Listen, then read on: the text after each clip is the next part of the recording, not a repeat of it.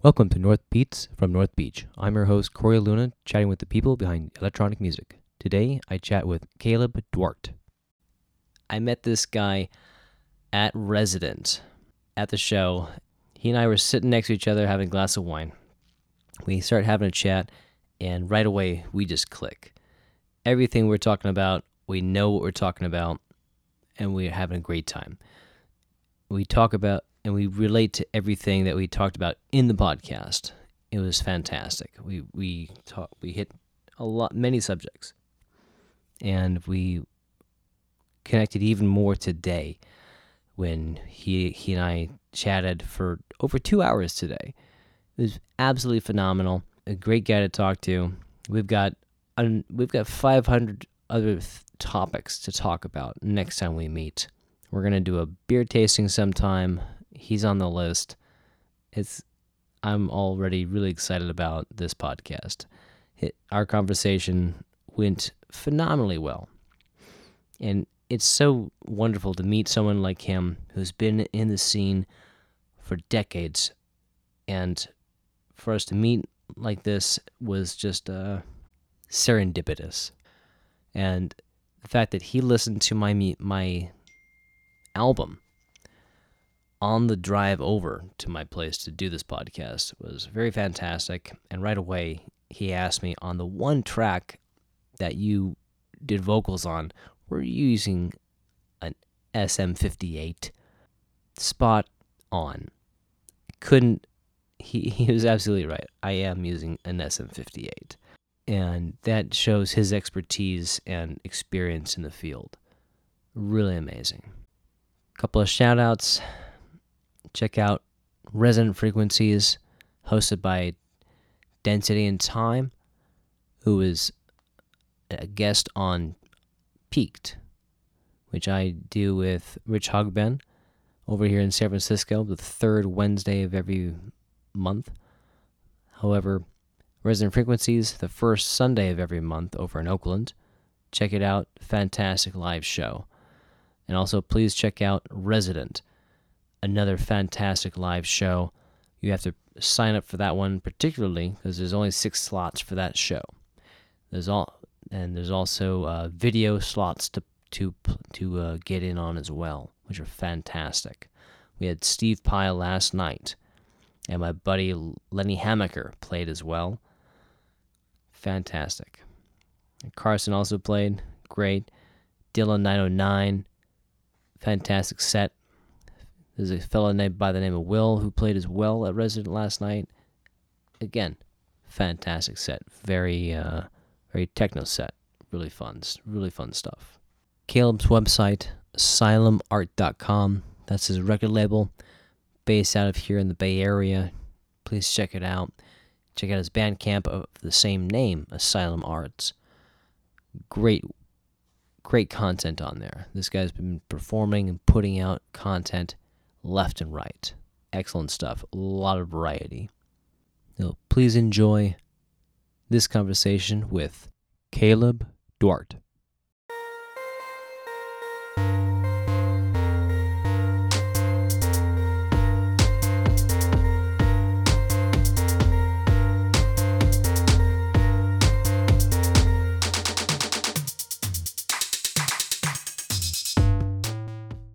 Caleb, thanks so much for coming over and talking to me about your music.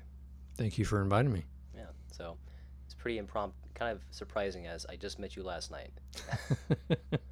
But I think we kind of hit it off really quick within the conversation that we had last night at Resident.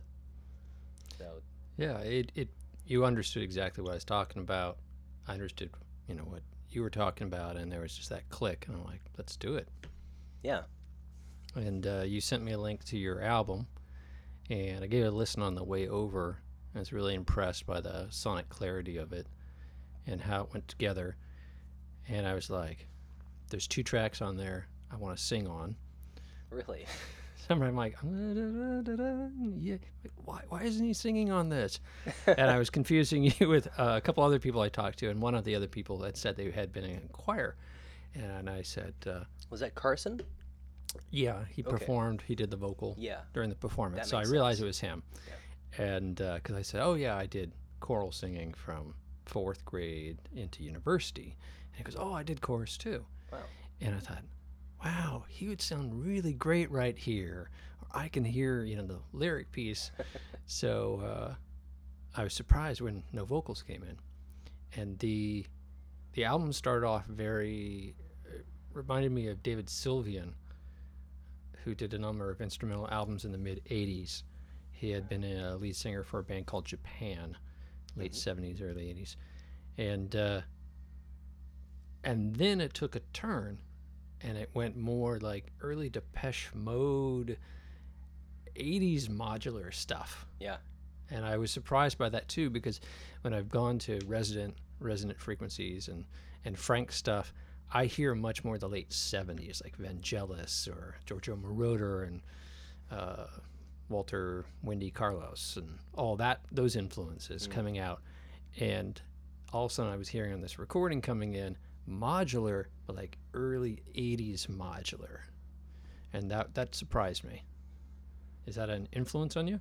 It is, yeah. I'm very much influenced from, the electronic music coming out of the 70s and 80s, very much the 80s. I think that's probably been a huge influence on me, very much so.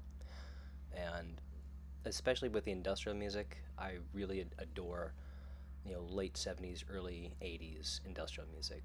Throbbing Gristle, Nitzer Ebb, I could go on. It's just... I could hear that. And that's also surprised me. It's something that's always been a staple in my mind of just the sonic grit is something that I really enjoy out of it. And there's a lot of emotion in it, and it's something that probably resonates with me just because I'm not the calmest person, but I know that, I've always had issues with a little bit of animosity. Not so much anger, because I'm not a violent person, never was, but just frustration probably, and that's something that's always been with me. Although into my getting close to 40, that's really calmed down a lot. So that's not so much a thing anymore, but it definitely still comes out in my music. Got it. By the way, I would not guess that you were getting close to 40. Thank you. I was thinking, oh, there's a big gap between me and him, and how does he know these artists? And maybe he would be more, Ladytron, The Knife, or more of that era of the 2000s. So that makes sense. Yeah. And it definitely shows that you understand that music, and you have the capacity to create that kind of sound, but it didn't sound like you were being them, like, oh, right, here's a Depeche Mode song, right? Like you were imitating. It definitely sounded like you, whether it was the more world music stuff or the industrial stuff. And when it went from world into what I'd call kind of electronica pop sound, I thought, okay, I hear this transition. And then when it went edgier into the industrial, I thought, why haven't I crossed paths with this guy? Yeah. Thanks, man. And it all works. Thank you. Again, one critique I was giving earlier is I'd redo the track that had the spoken word on it with a different microphone. Yeah, something I need to invest in eventually. Yeah. The SM58 was something that I acquired a long time ago for like close to nothing. So it's always been convenient and sounds better than my gooseneck from my MS-2000. Yeah, and it's a workhorse. 58 is definitely a workhorse. The cool thing about microphones is there's so many inexpensive mics and mic modeling combinations where they'll do like a plug-in in combination with the mic, maybe for $150 really these days. You don't need a U87 $5,000 microphone to get a decent sound. I've used on a couple projects, I used a what is the name? It's like MMX something. It was $99, and the tone was really great for what I was wanting to do it.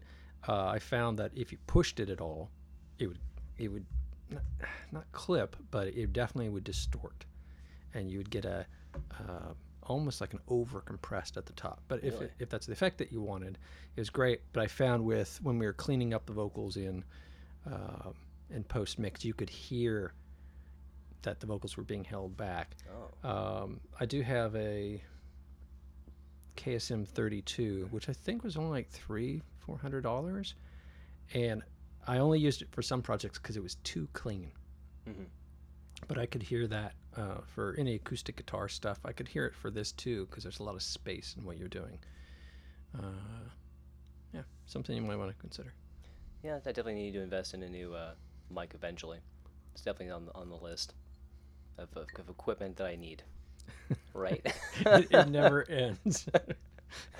Yeah, I actually got in my modular set. I'm not sure if you had a chance to take a look at it yet, but I got a module from this guy in England. I think it's like X1, 1L. I forget his 1.3. I forget what it is, but he put out a module that is just an input for a CB microphone. With a gain. That's all it does, and then you can feed that audio into any other module you want. So I just got that a couple months ago, so it's not on my album yet, but I've been playing around with it and I've had a lot of fun with it so far. Okay, so you can feed the gain out. Do you get it like a distorted vocal, Yeah, or it's not super distorted. It's definitely like a fuzz. Okay. But it definitely works better if you turn the gain up on it. Yeah, and you can actually get away with it sounding relatively clean by pushing the gain up still. But it's not, it's a CB microphone. It's not amazing. But it works. It's fun. sometimes it's about character. I was recommended the SM32 for an alternate project. A friend challenged me. I've been doing experimental music, goth industrial, and sort of harder rock, dark rock stuff. And someone challenged me to do an album my parents would listen to. And they're big country rock fans. So I took up the mantle and did the project, and that's what I used the KSM for, because it was very clean, very clear. But I found when I tried to use that microphone on other projects, you could just hear that it wasn't going to sit in with the mix. Yeah. So playing with different microphones can have a big effect, more than we think. So highly encourage you to explore that. Now, we were talking earlier. Yeah. I'm looking at this little Korg module, and you said the beats on the album were done with this guy?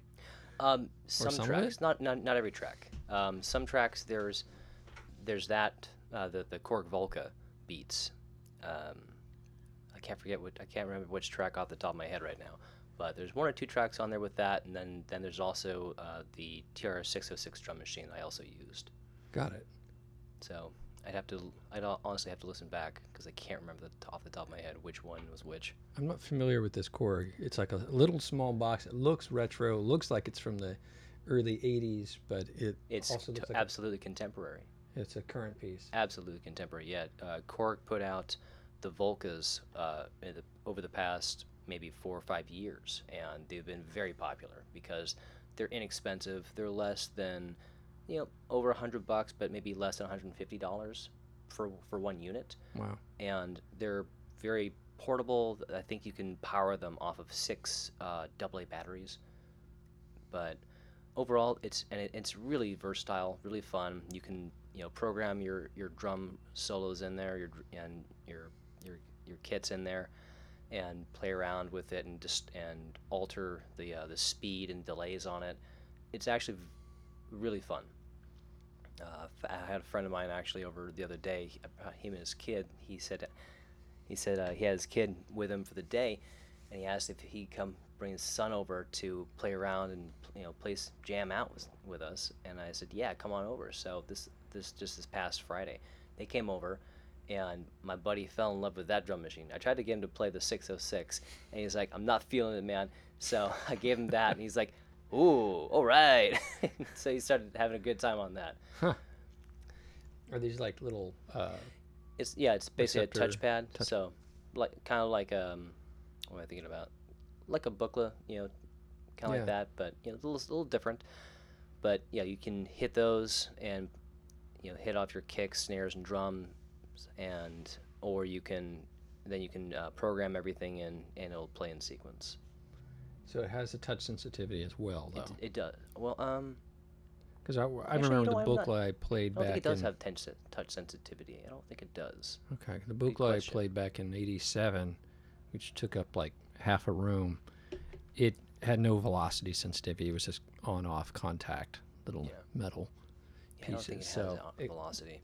it looks like that. But Yeah, we'll plug it in later. it's very cool. Yeah, and something you can throw in your backpack or, um, Yeah. a side bag. It's really small, but looks well designed. I think that's definitely something that a lot of companies nowadays that Korg had noticed was the technology is available to compact a lot of your synthesizers now, and now you can go play a show by putting all of your equipment into a backpack. And I've been doing that in San Francisco. Like, when I play Resident or Resonant Frequencies, I'm doing that. The best I can do, everything I can fit into a backpack.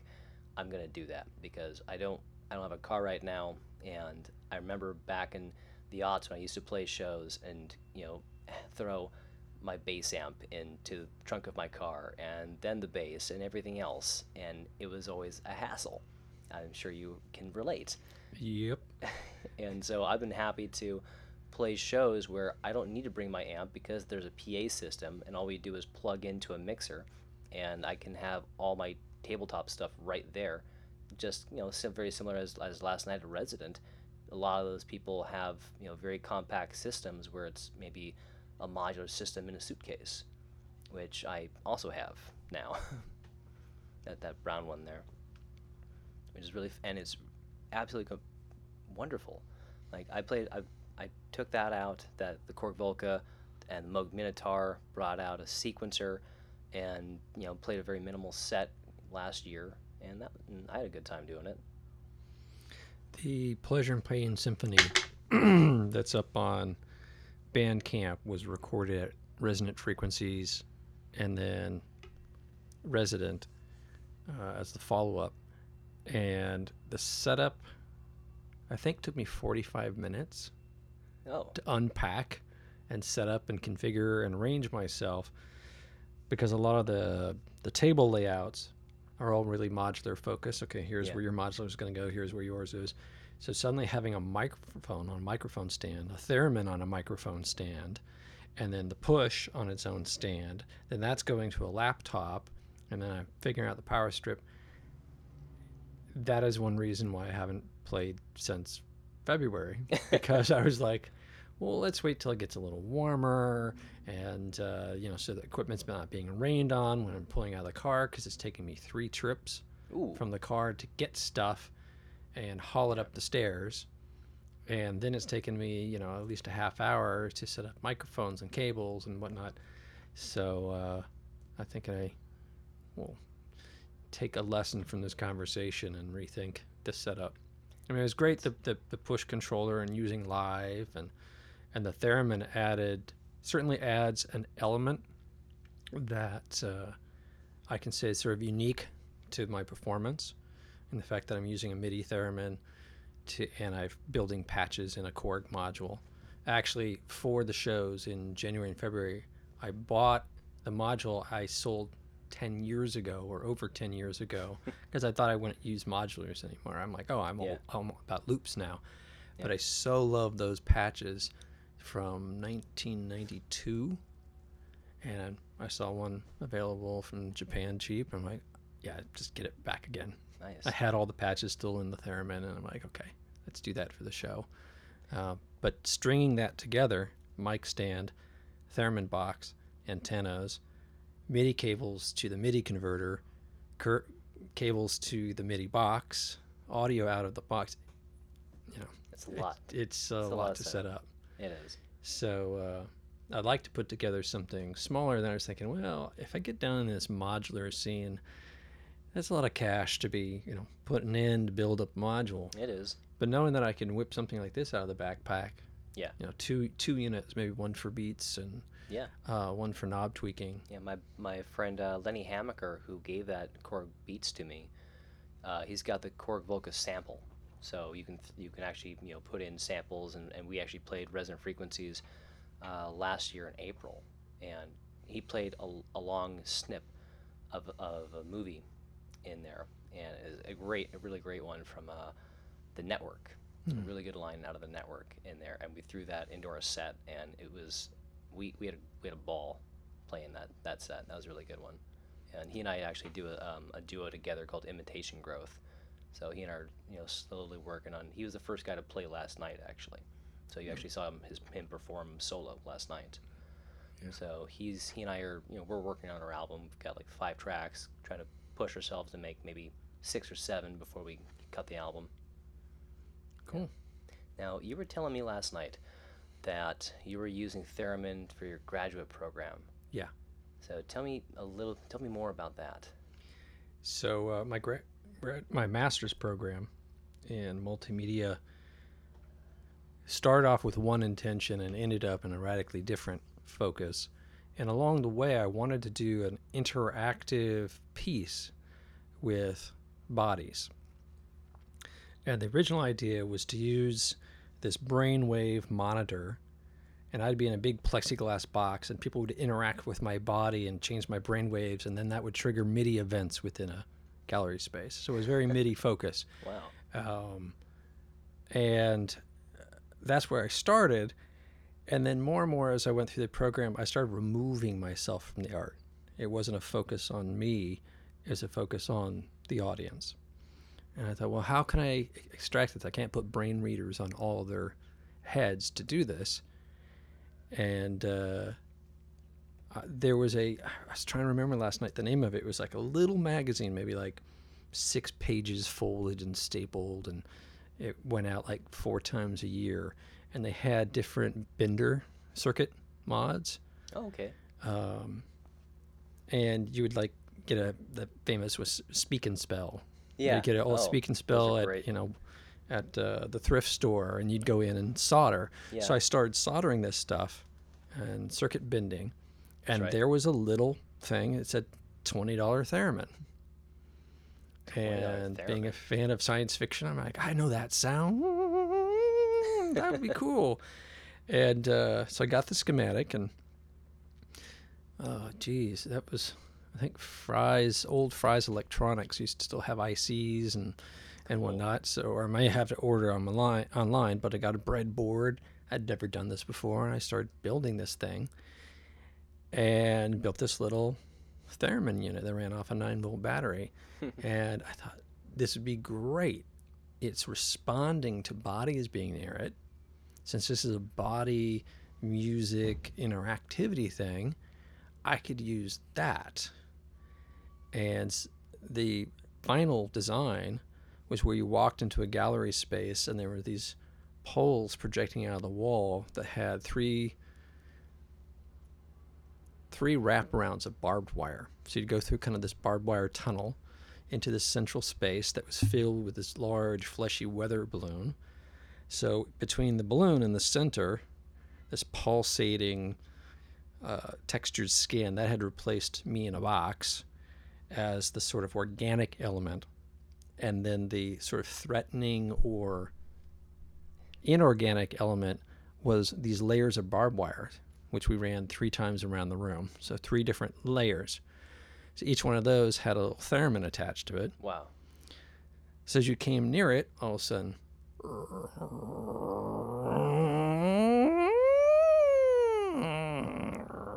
so you had this feeling of you're getting near something that's growling at you, and maybe almost screaming at you as you get really close to it. So people would come in the room and move around, and that would impact the theremin. Wow. And then we had motion sensor lights. That would, originally I was going to do, again, this all was going to be high-end MIDI, synchronized lights and brain waves. And I guess I got to be in my bonnet to like, whoa, let's back away from that and make this more organic. And I felt like the theremin would do that. And when I presented that to my professors, they're like, theremin? You mean that old 1950s radio frequency. Why would you do that when you could have high-tech MIDI picking the subjective notes in the ninth scale? And, very theory-based. And I decided that I wanted to go this more chaotic base where it just gave up control of the room to people moving around it. Now, it turned out that I needed to loan a power supply from a company that was like $10,000 to maintain exactly 9 volts to this $20 theremin with all these people in the room, because it would throw off the voltage and then the theremin would just stop. So that turned out to be the hidden behind the scene high-end piece of gear. Wow. So that was the idea. And I've been influenced by a psychologist who had been a student of Sigmund Freud called Wilhelm Reich. And he had talked about the sort of natural flowing state of being versus an agitated state. And he was studying single cells and noticing that they pulled into a sphere when threatened, like an amoeba, or they would flow out when they weren't threatened. So my idea was to use the theremin and the lights and everything to create a space where people could go towards the center, and this creature that sort of retracted itself away from the barbed wire, and that there would be a sort of more symbolic or abstract experience. So that was the idea, and they signed my master's, so I must have accomplished it. That's fantastic. So I was curious about, and thank you for explaining that to me about, your use of the theremin, because I wasn't, from our conversation last night, I wasn't sure if you were using theremin in your albums or if it was just, with that project from graduate school. Well, it did go into the albums after that. Okay. So that was the initial thing, and theremins just weren't a thing at the time. Right. You figure we went from reel-to-reel tape to samplers. They were very limited. I was talking last night about the 5 3/4 inch sampler that felt like a motorcycle because it's all steel. And then when the DX7 came out, that has MIDI, even though it's implemented a little weird, like you have to offset all the numbers by 1 and whatnot. By the early 90s, that was where things were at. Like, okay, MIDI has settled down, everything's standard, we can have everything talking to each other, and you can use samplers to have infinite amount of sounds. So the idea of going back to older technology like that just wasn't on people's minds. But I think much like the modular scene right now, there's a kind of backlash that starts to happen. We're like, oh, this is too easy. There's a little too much control, and it starts feeling like you're working for the machine rather than interacting with a technology in a way that's creative. So Bob Moog had put out a theremin kit, and then I'm trying to remember the company that put out the Theramax. They were like a mail order magazine where you order in a big bag of resistors and whatnot, showed up with a diagram that said, here, solder this kid. So I built one of those. I think it took about 2 days solid of soldering to solder the little motherboard. And so I started using that, and I started putting that in some of the live shows as a kind of like concert intro at the beginning, something to get attention, calm the audience down and focus on we're now going to start the show. So I'd have like a theremin intro. And then I found that some of the instability was cool and some of it wasn't. It's like, okay, it's just not working. I don't know why. And I got out, I guess because I had done some theremin stuff and people had started posting some of my theremin stuff on the web, there was a little theremin community that started bubbling up. And Bob Moog obviously noticed this and put out his theremin kit. I'm trying to remember which one that is. I don't know, he has several now, but anyhow, got the kit, and then that got me the attention of a guy in England who was selling theremins, and he wanted to break in the American market. So I started selling his theremins here. Some of them were like little a lot of toy theremins. Yeah. They were relatively cheap with just an antenna for pitch, and that was about it. Okay. And I only found one person who could ever play one of those actual melody. It was a jazz guy. He's just using his fingers. You had to really have amazing control to do anything with it. But the larger ones were good. Yeah. And he put out a module that converted the audio to MIDI. So suddenly I could use all my synthesizers and samplers with the theremin as a controller. That's so cool. I quite quickly moved away from the theremin sound. There on a couple tracks on the 90s albums have like an intro that's theremin or a tone. But for the live performances, I would use something more atmospheric where I could do like a big wash sound, and the theremin responds well to like a cello patch, and then in comes cello playing. The nice thing about the box, for me, I have a decent ear. I wouldn't say I have a great ear. So the box would actually show me what pitch I'm playing, and is it flat or is it sharp. Very nice. So I had a visual support for what I was doing. And that's the setup that I played at in January and February. Oh, cool. Kind of hauled back out of the mothball. But yeah, so that was the theremin adventure. But I think by time, I don't know, I guess going into the last time I played it in a show before this year probably was 2000. I got into loops. They were reliable. I could expect them to do what I wanted to. So, like you said, with the small module, being able to do a show and just show up and not have to be like, okay, setting up all this gear. It was great to just have a laptop with loops and boom, go do the show. And whether it was Acid Pro where I started or using Live with the Push 2 like I do now, that was a little less chaotic. So that's my theremin journey. That's cool. Well, I haven't used Acid since I started using Acid, I think, in '99, and I don't think I've used it since 2003. Just kind of one of those forgotten, platforms that I just haven't, I use Logic Pro X now. It's like I don't need that. But no, I did a lot of fun stuff in Acid. That was a good program. It's good. I enjoy arranging, and Acid and the loop libraries allow you to quickly approach music like Legos, right? You don't have to go and handcraft every Lego block and figure out the dye color that's going to make your block blue or red. Where I feel that's where modulars are. You're going down into the details. Yeah. And you're maybe blending the chemicals that will surprise you by turning the Lego block green. And then you build up these Lego blocks, and then from there you compose out. If you're wanting to quickly throw a piece together, because I'm primarily a vocalist, if I want to throw a track together quickly because I have a song idea, or I want to be inspired to write a song, Acid is great for that. And that I can just go paint. Here's my beats. Here's some bass lines. And now, okay, that's inspired me to do a vocal or a lyric. So I think it still has its purpose. And Acid Pro 7 was the last version 11 years ago.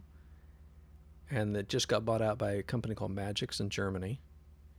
And they put out Acid Pro 8 last year and 9 this year. So the product is back in the landscape, and they're, it's built into a full DAW by time 7 came out, but it was a little unstable. You wouldn't perform live with it. Yeah. And live had really taken over the market in the meantime. Yeah. So I see what they're trying to make it into their version of live now. Okay. So it still has legs, and I was in there the other day and got a loop library up and quickly whipped together a little EP. And I was like, oh, I remember how fun this was, how satisfying that I can just over lunch, whip together a couple tracks and be rolling. And that's its real charm. And they've bolted on some deeper components, but it's not like using Live with like the Max plugin, where you're really digging down in. And in the end, it's still not tactile. You know, your modulars, I'm looking over at these, I'm like pulling that plug, just hearing the plug going in to the patch and coming up with that patch, you're really, and knowing what each module or each piece does and how they add together in an unexpected way is more satisfying than spending, say, 4 hours digging through a loop library of 1,000 samples, going dee dee dee dee no dee dee dee dee no dee dee dee dee no do do do. Oh, I kind of like that one. I think there are fundamentally just two different experiences. Yeah, because with a modular, you really have to work at getting the right combinations of those modules together to get the sound you want out of them, and you can find something phenomenal that you didn't expect, which is one of the wonderful things of why I think a lot of people are going back to hardware over, well, yeah, people are and they're not at the same time, but there's definitely, you've definitely seen that there is that community, especially here in the Bay Area, that there are people who want that hardware, and they understand that there's going to be these interesting sounds that they didn't intend to make, but they're actually, it's surreal, because when you're playing modular, you're interacting with that machine, and you're getting a gratification out of it. And sometimes there's a push and pull with it, where you're playing this modular, but sometimes it's playing you, because it's creating something, and you either want to make it do something else, or you allow it to do that and then try to add to it. It's really fun. That makes sense. And you were talking about personalities earlier, and the angst factor of industrial, and I think I've spent most of my life being pretty control freak, and over the recent years I've been learning how to let that go. And I see that as a part of the module, like you said, the push and pull, is you're letting go of that complete control. Like, you're interacting and you're participating together, as opposed to I've pre-programmed this, you are my dominion, I hit space bar, and now we've got a concert. Right? Which is a complete control, which is, I see like I don't mind, like, the DJ scene from in the late 90s, because the technology still wasn't there yet. There wasn't that level of control. You had to listen what the turntable was doing, and if your belt drive broke during a show, etc. It got to the point with Live and the DJ scene where you could just set up your laptop behind your podium, and you are complete control, because you have imposed control on this thing from, a month before the show. And it's really about the lighting working and the PA working versus the actual composition. The composition's going to work. You've dialed that in. And if you're there to dance and have a good time and see a light show, cool.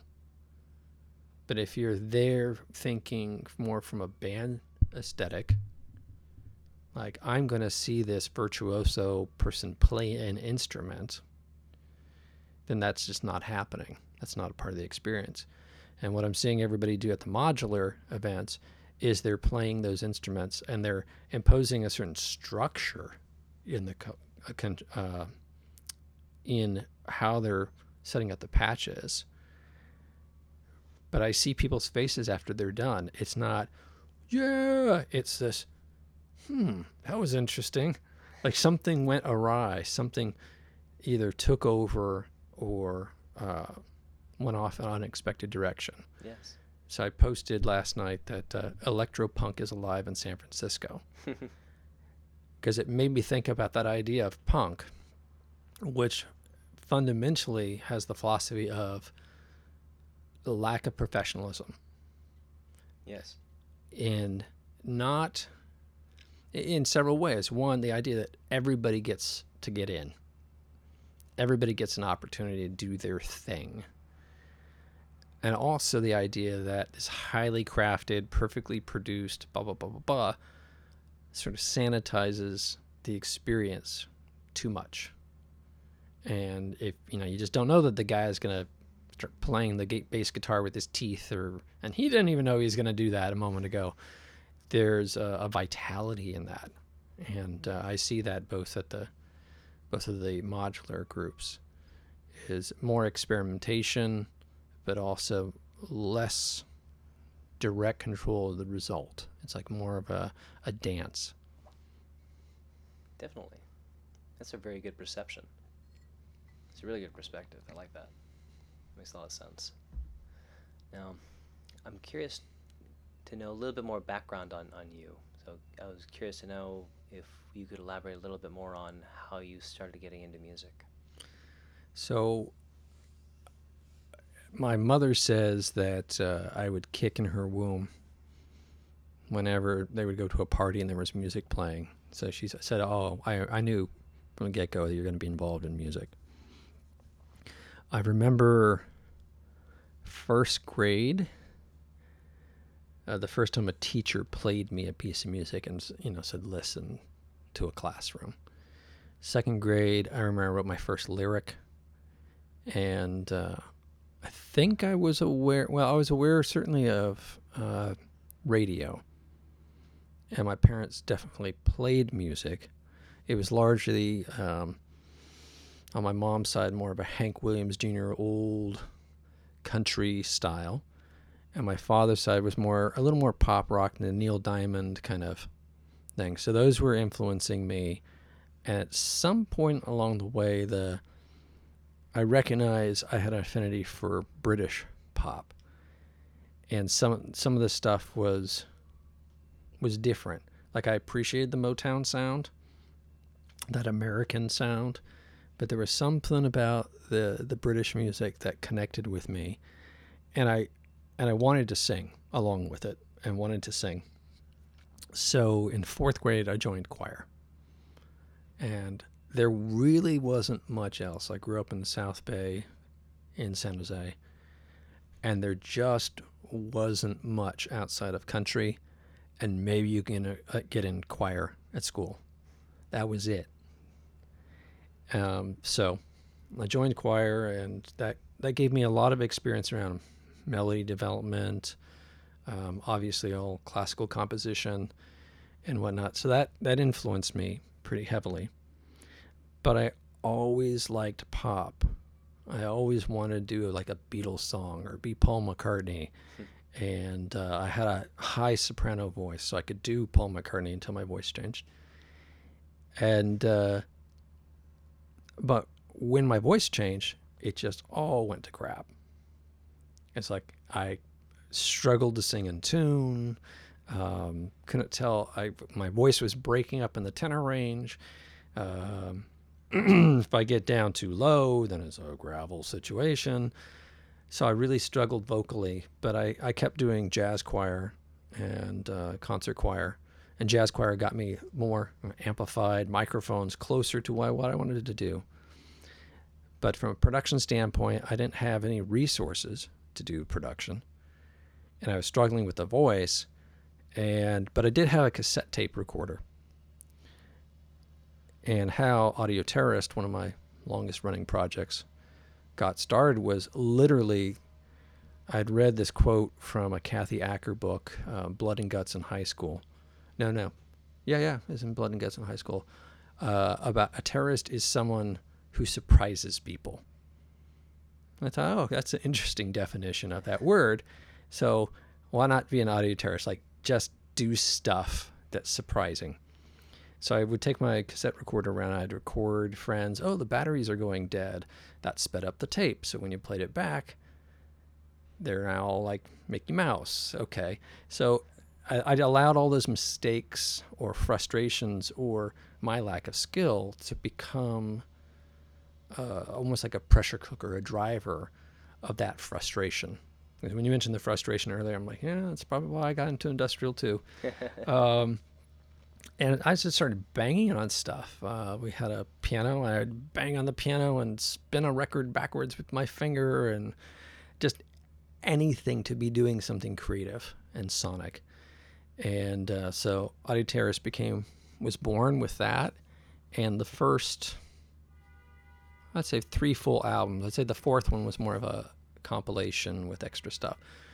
I would produce these albums, and sometimes it was a friend. It's 2 a.m. We're in a hotel at a science fiction convention, and he's playing on the piano, and people are coming up drunk saying, crazy things to us, and I'd record them talking and then chop up the tape with a razor blade and scotch tape and put it back together.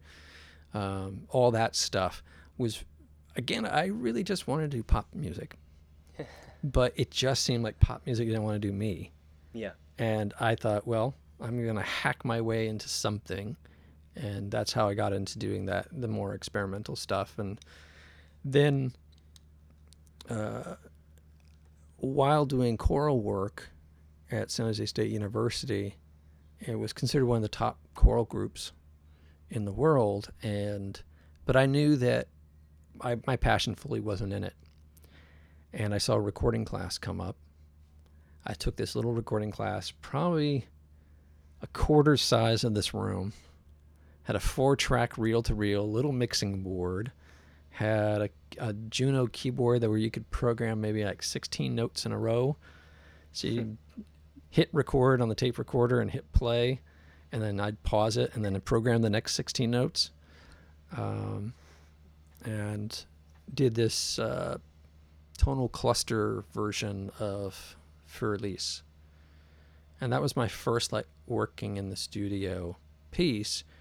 That got me to know my mentor, Dan Wyman.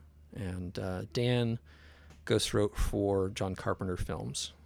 So most famously, the Halloween soundtrack is really Dan Wyman. It's not John. John gets the screen credit because that's a different contract than the actual music. Right. And so Dan really influenced me in that he was the recording guy at the university. And there was another guy who was supposed to be the electronic music guy, Alan Strange. And him and I just didn't get along.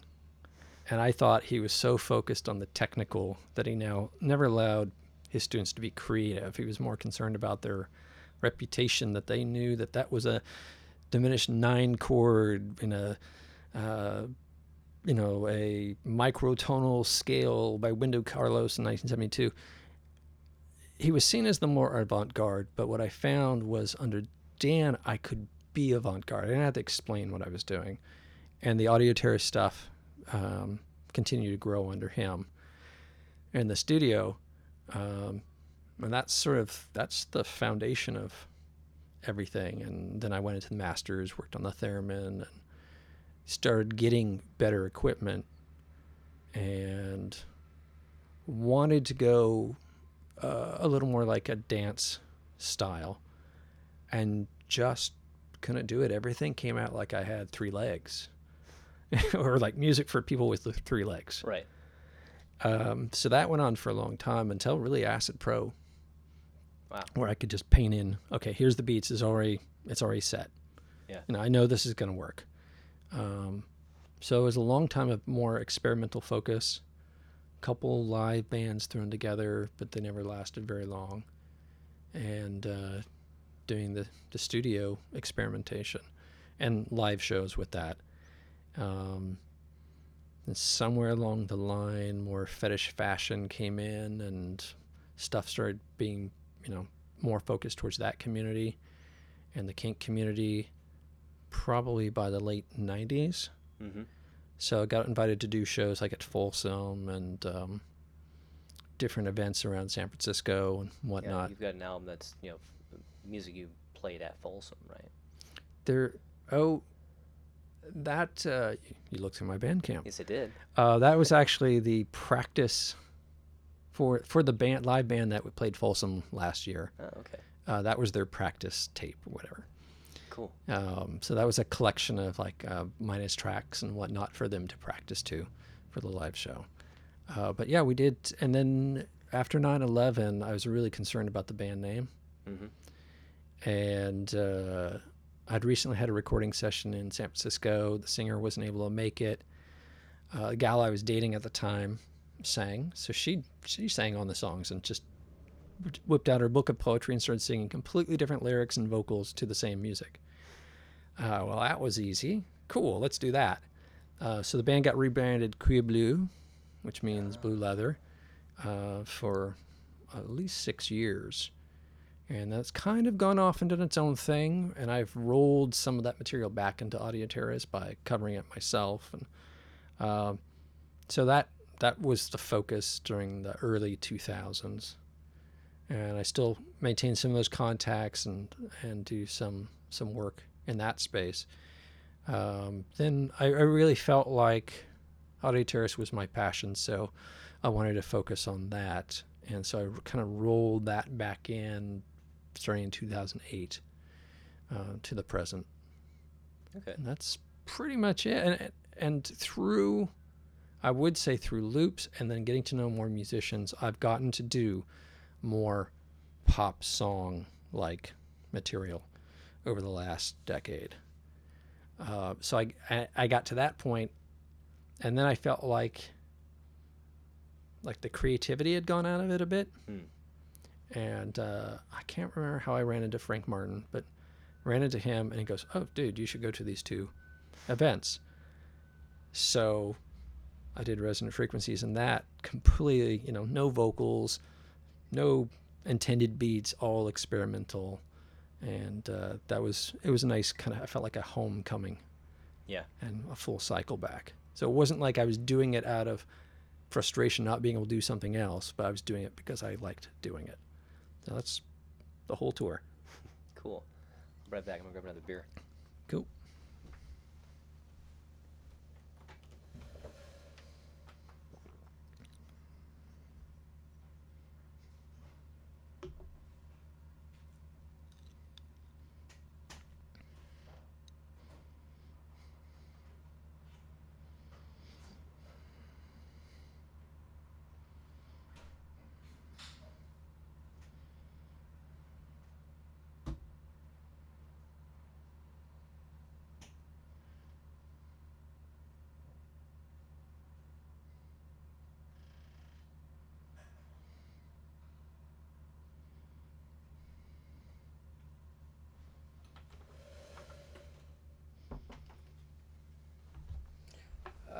I did miss one part of the story. Yeah.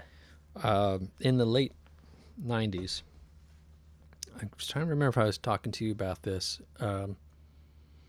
There was another folding back of the art, letting go, in that I was doing Audio Terrace. I was doing more structured songs, more pop, or I don't know if you'd call it pop, but synthesized lyric, melody stuff. And a guy named Frank Moore in the East Bay reached out to me and said, "Hey, I'm doing my Sunday webcast. Would you be on my show? You'll play, for maybe 20 minutes, half hour, and then I'll interview you for like a half hour." And I said, "Yeah, sure."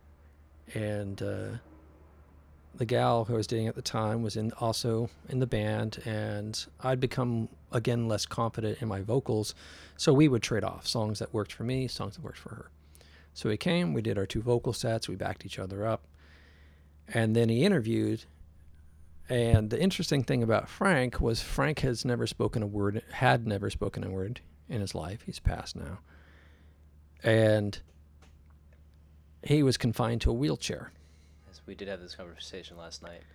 And I had been thinking, okay, I need to work in the tech sector to fund my art, and I got to find time to do my music, and had all this thinking around production and, I need to be promoting this or whatever. And now you're sitting down with a man in a wheelchair who cannot speak. He's been confined to them. It's not like he once could speak. He's confined to a wheelchair all of his life, unable to speak and communicate to any other human being. And I'm looking around at a house. His partner, their mix engineer, live in help. Their house is painted like this tie-dye color. They've got a van outside, or like SUV outside, painted tie-dye. There's a house down the block painted tie-dye where their students live. Frank has this whole shaman program where he teaches people how to let go and be themselves. And he's all doing this from in this knotted up shell sitting in a wheelchair. And you told me last night he had cerebral palsies? It was cerebral palsy, Okay. if I remember correctly. And it lets you go, wait a minute, how am I limiting myself? And he would point blank. He had a person came along in his 20s and put a headband on him with a pointer where he'd point out letters. And then someone could read for him and be his voice. And that unleashed this highly intelligent individual from their cage. Wow. So you're sitting there and you're just blown away, and you're thinking, oh, I got to work on that next EP or single, or, I'm having problems with my beats and whatnot. And this guy's looking at you like, get over yourself. Go do something. Just do it. Do it all the time. Have fun with it. Why are you torturing yourself over this? And he's interviewing, and after a while, you would stop. You would see his eyes, and you would stop hearing his wife's voice. It was like his voice was getting in your head. And he's going along asking this question, and I'm maybe blah, blah, blah. And he was kind of like just, whew.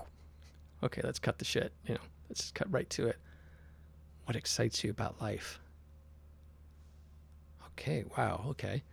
And you kind of talk that a while, and then all of a sudden he says, oh, by the way, my band's performing this Saturday. You want to be in it? And you realize the potential of someone sitting there, no technology, just a pointer stick on his head, and how much he can create with that. And then what a force in nature that can be to have a tool. That was sort of his modular synth, right? He just had this placard with letters and a pointer and someone who was willing to read it for him. Wow. And he invited me over to jam with him. He would do Sunday jams when he didn't have a guest to interview. And he said, come on, let's jam. And I show up, and he's got his hands all wrapped in bundles so he can bang on an acoustic piano. And they got a head mic on him so he can howl like a Wookiee is what the sound engineer called it. And I was improvising on an HP 15. These came out about around 2000, something like that. It's a Roland unit. It had a motion sensor for triggering samples. It had 2 different faders and a series of pads. So you could improvise different sound samples and kind of roll, set it to do like a drum roll by pressure. And so I'm jamming on this, and Frank finishes up and says, oh, that was really cool, we should do that again sometime. Oh, okay, that's cool. I go away, and the next week a package shows up in the mail, and it's a VHS tape of a movie that he stars in as an alien who's been discovered by a fashion designer in the woods of Cal, and who has the magic powers to make people's clothes fly off. And what we jammed on has been edited to be the soundtrack for this film. Oh, and by the way, here's a CD with a remix of. Wow. And you're just blown away. So that I think at that point I had felt the experimental stuff was almost like me being a hack because I couldn't do the pop thing. And that freed me up to actually see it as a thing. As even though I liked experimental music myself, I felt like my own experimental music wasn't as valid until that moment. So Frank gave me that. Wow. I can't imagine how fantastic it was to know him. Sounds like he was someone that was able to, touch many people through not without even having a real voice. Yeah, quite an amazing skill, and to touch his inner core of people, to provide him the physical support that he needed. I remember he said, you want to be in the show I'm doing this other weekend in San Francisco? And I said, yeah, sure. And he goes, bring your theremin. I want a theremin in the show. I said, okay.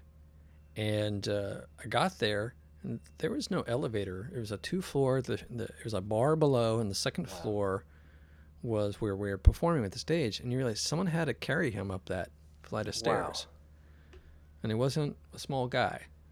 And I'm like, wow, to have that engagement with people and empowering others so that they empower you, support relationship. The show was interesting. At some point, nobody could hear the theremin because of the cacophony. It was so intense. He would play there, and he'd play in a place that used to be in Richmond. I don't know if it's there anymore. Burnt Ramen was the name of the place. Oh my God.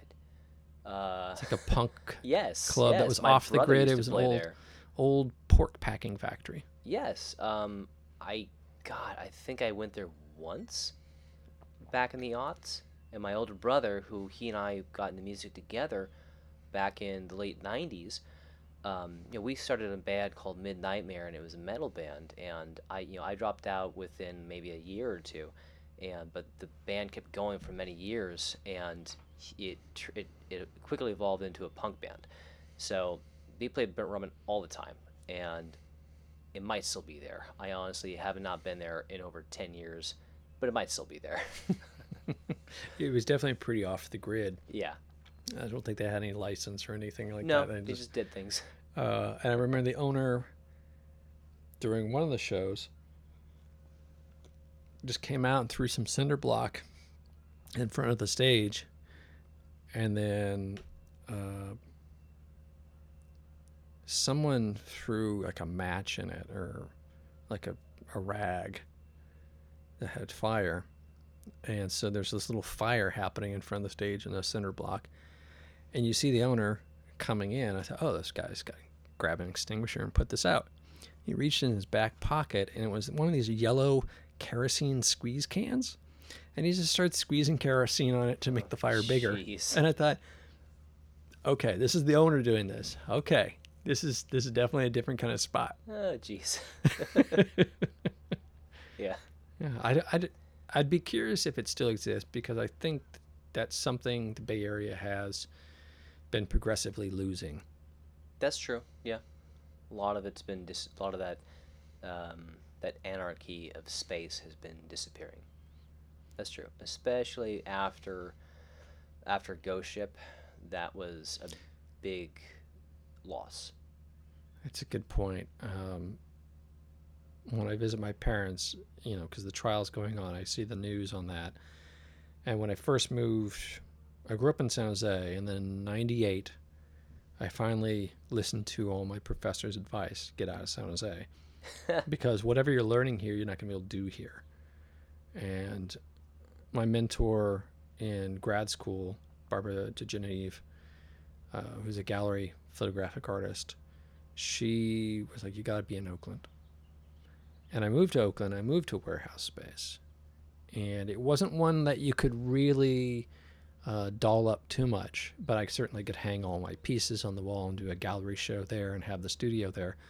But all of the other ones over by High Street, you could go over there and you could glue plastic beads to the sidewalk to make a mosaic or whatever. And there were definitely parties where it was definitely like an alternate reality space. Yeah. And you had those opportunities to create communities like that. So I can imagine that Ghost Ship kind of put the nail in the coffin of that. Yeah. Before that happened, between 2006 and 2010, my girlfriend was at Mills College, and I was going back between San Francisco and Oakland to go visit her. And I spent a lot of time in Oakland within those 4 years, and in that time she knew like all the cool dudes in the music grad program. These two twins, the Chad and Curtis. Chad and Curtis McKinney. They're they were musicians, and they were all in doing amazing stuff. They were, they knew how to play guitar, bass, and keyboards, everything, programming. They did it all, and they're still doing. They've got their own lives and they're doing great.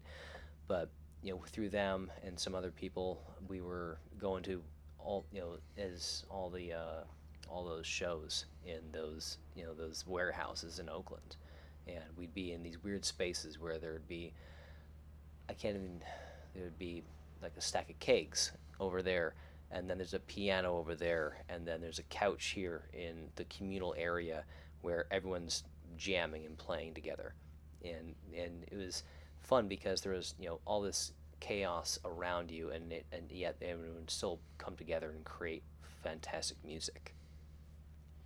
It was an interesting time, but I think you're right that that's disappearing from the Bay Area a lot right now, and that it's being cracked down. And even myself, since I got back into playing live music, my girlfriend being concerned after Ghost Ship because we lost a dear friend to it, and as everybody did, she's always concerned about me going out to play the shows, and so I encourage her to say, "Hey, come with me. So you can see the space that we're gonna go that I'm gonna go play in. So I'm gonna be safe. It's not nothing bad is gonna happen. So Resonant Frequencies, it's a safe space. Resident is a safe space. My friend and I who do Peaked is extremely a safe place. So that's one of the things that, as a performer, I am more aware of now because of that horrible loss. The last 7 years got a little different for me because I was part of all those communities in the East Bay, and so I didn't have the same impact in my life, in that I'd moved into a very different life, and so I still had twice removed people, or more distant, but certainly from the experience of being in those spaces and performing in them, felt it, and felt that loss of a place where you can be creative. And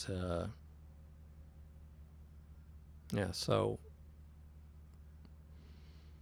I didn't feel it as directly as you did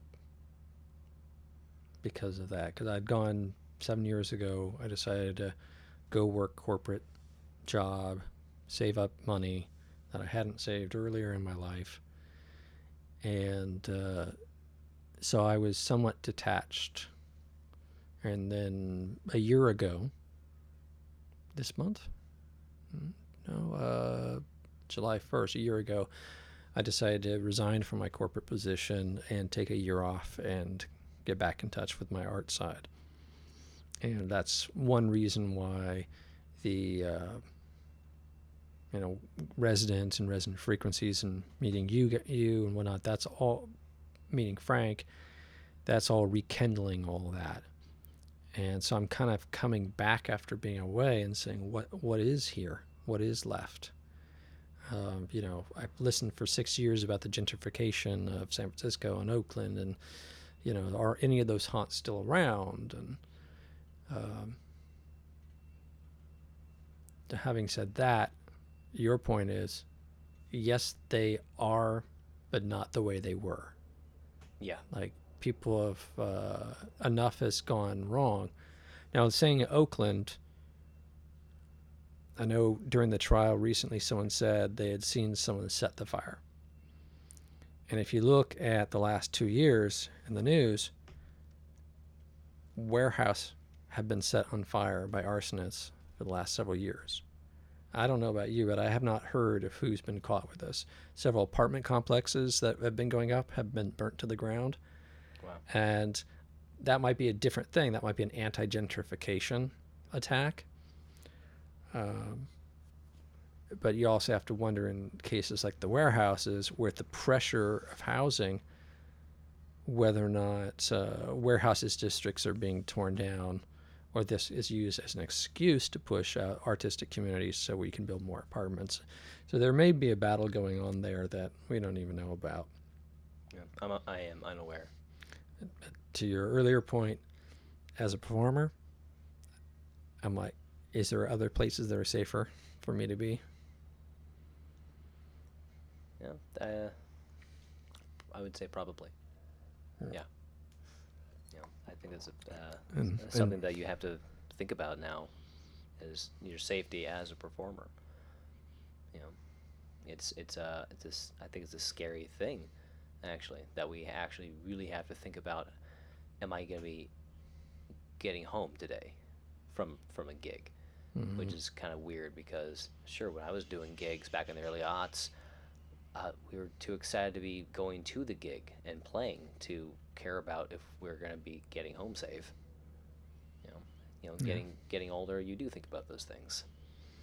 I'm thinking about Survival Research Laboratories. Do you remember them? No. It's like late 80s. I'm thinking about a show, Mark, I think was one of their founders. Soma used to have a lot of spaces like that. And I think that's all completely long gone. But I remember in the 80s going to a gallery show that was like industrial art. And it was like dangerous industrial art.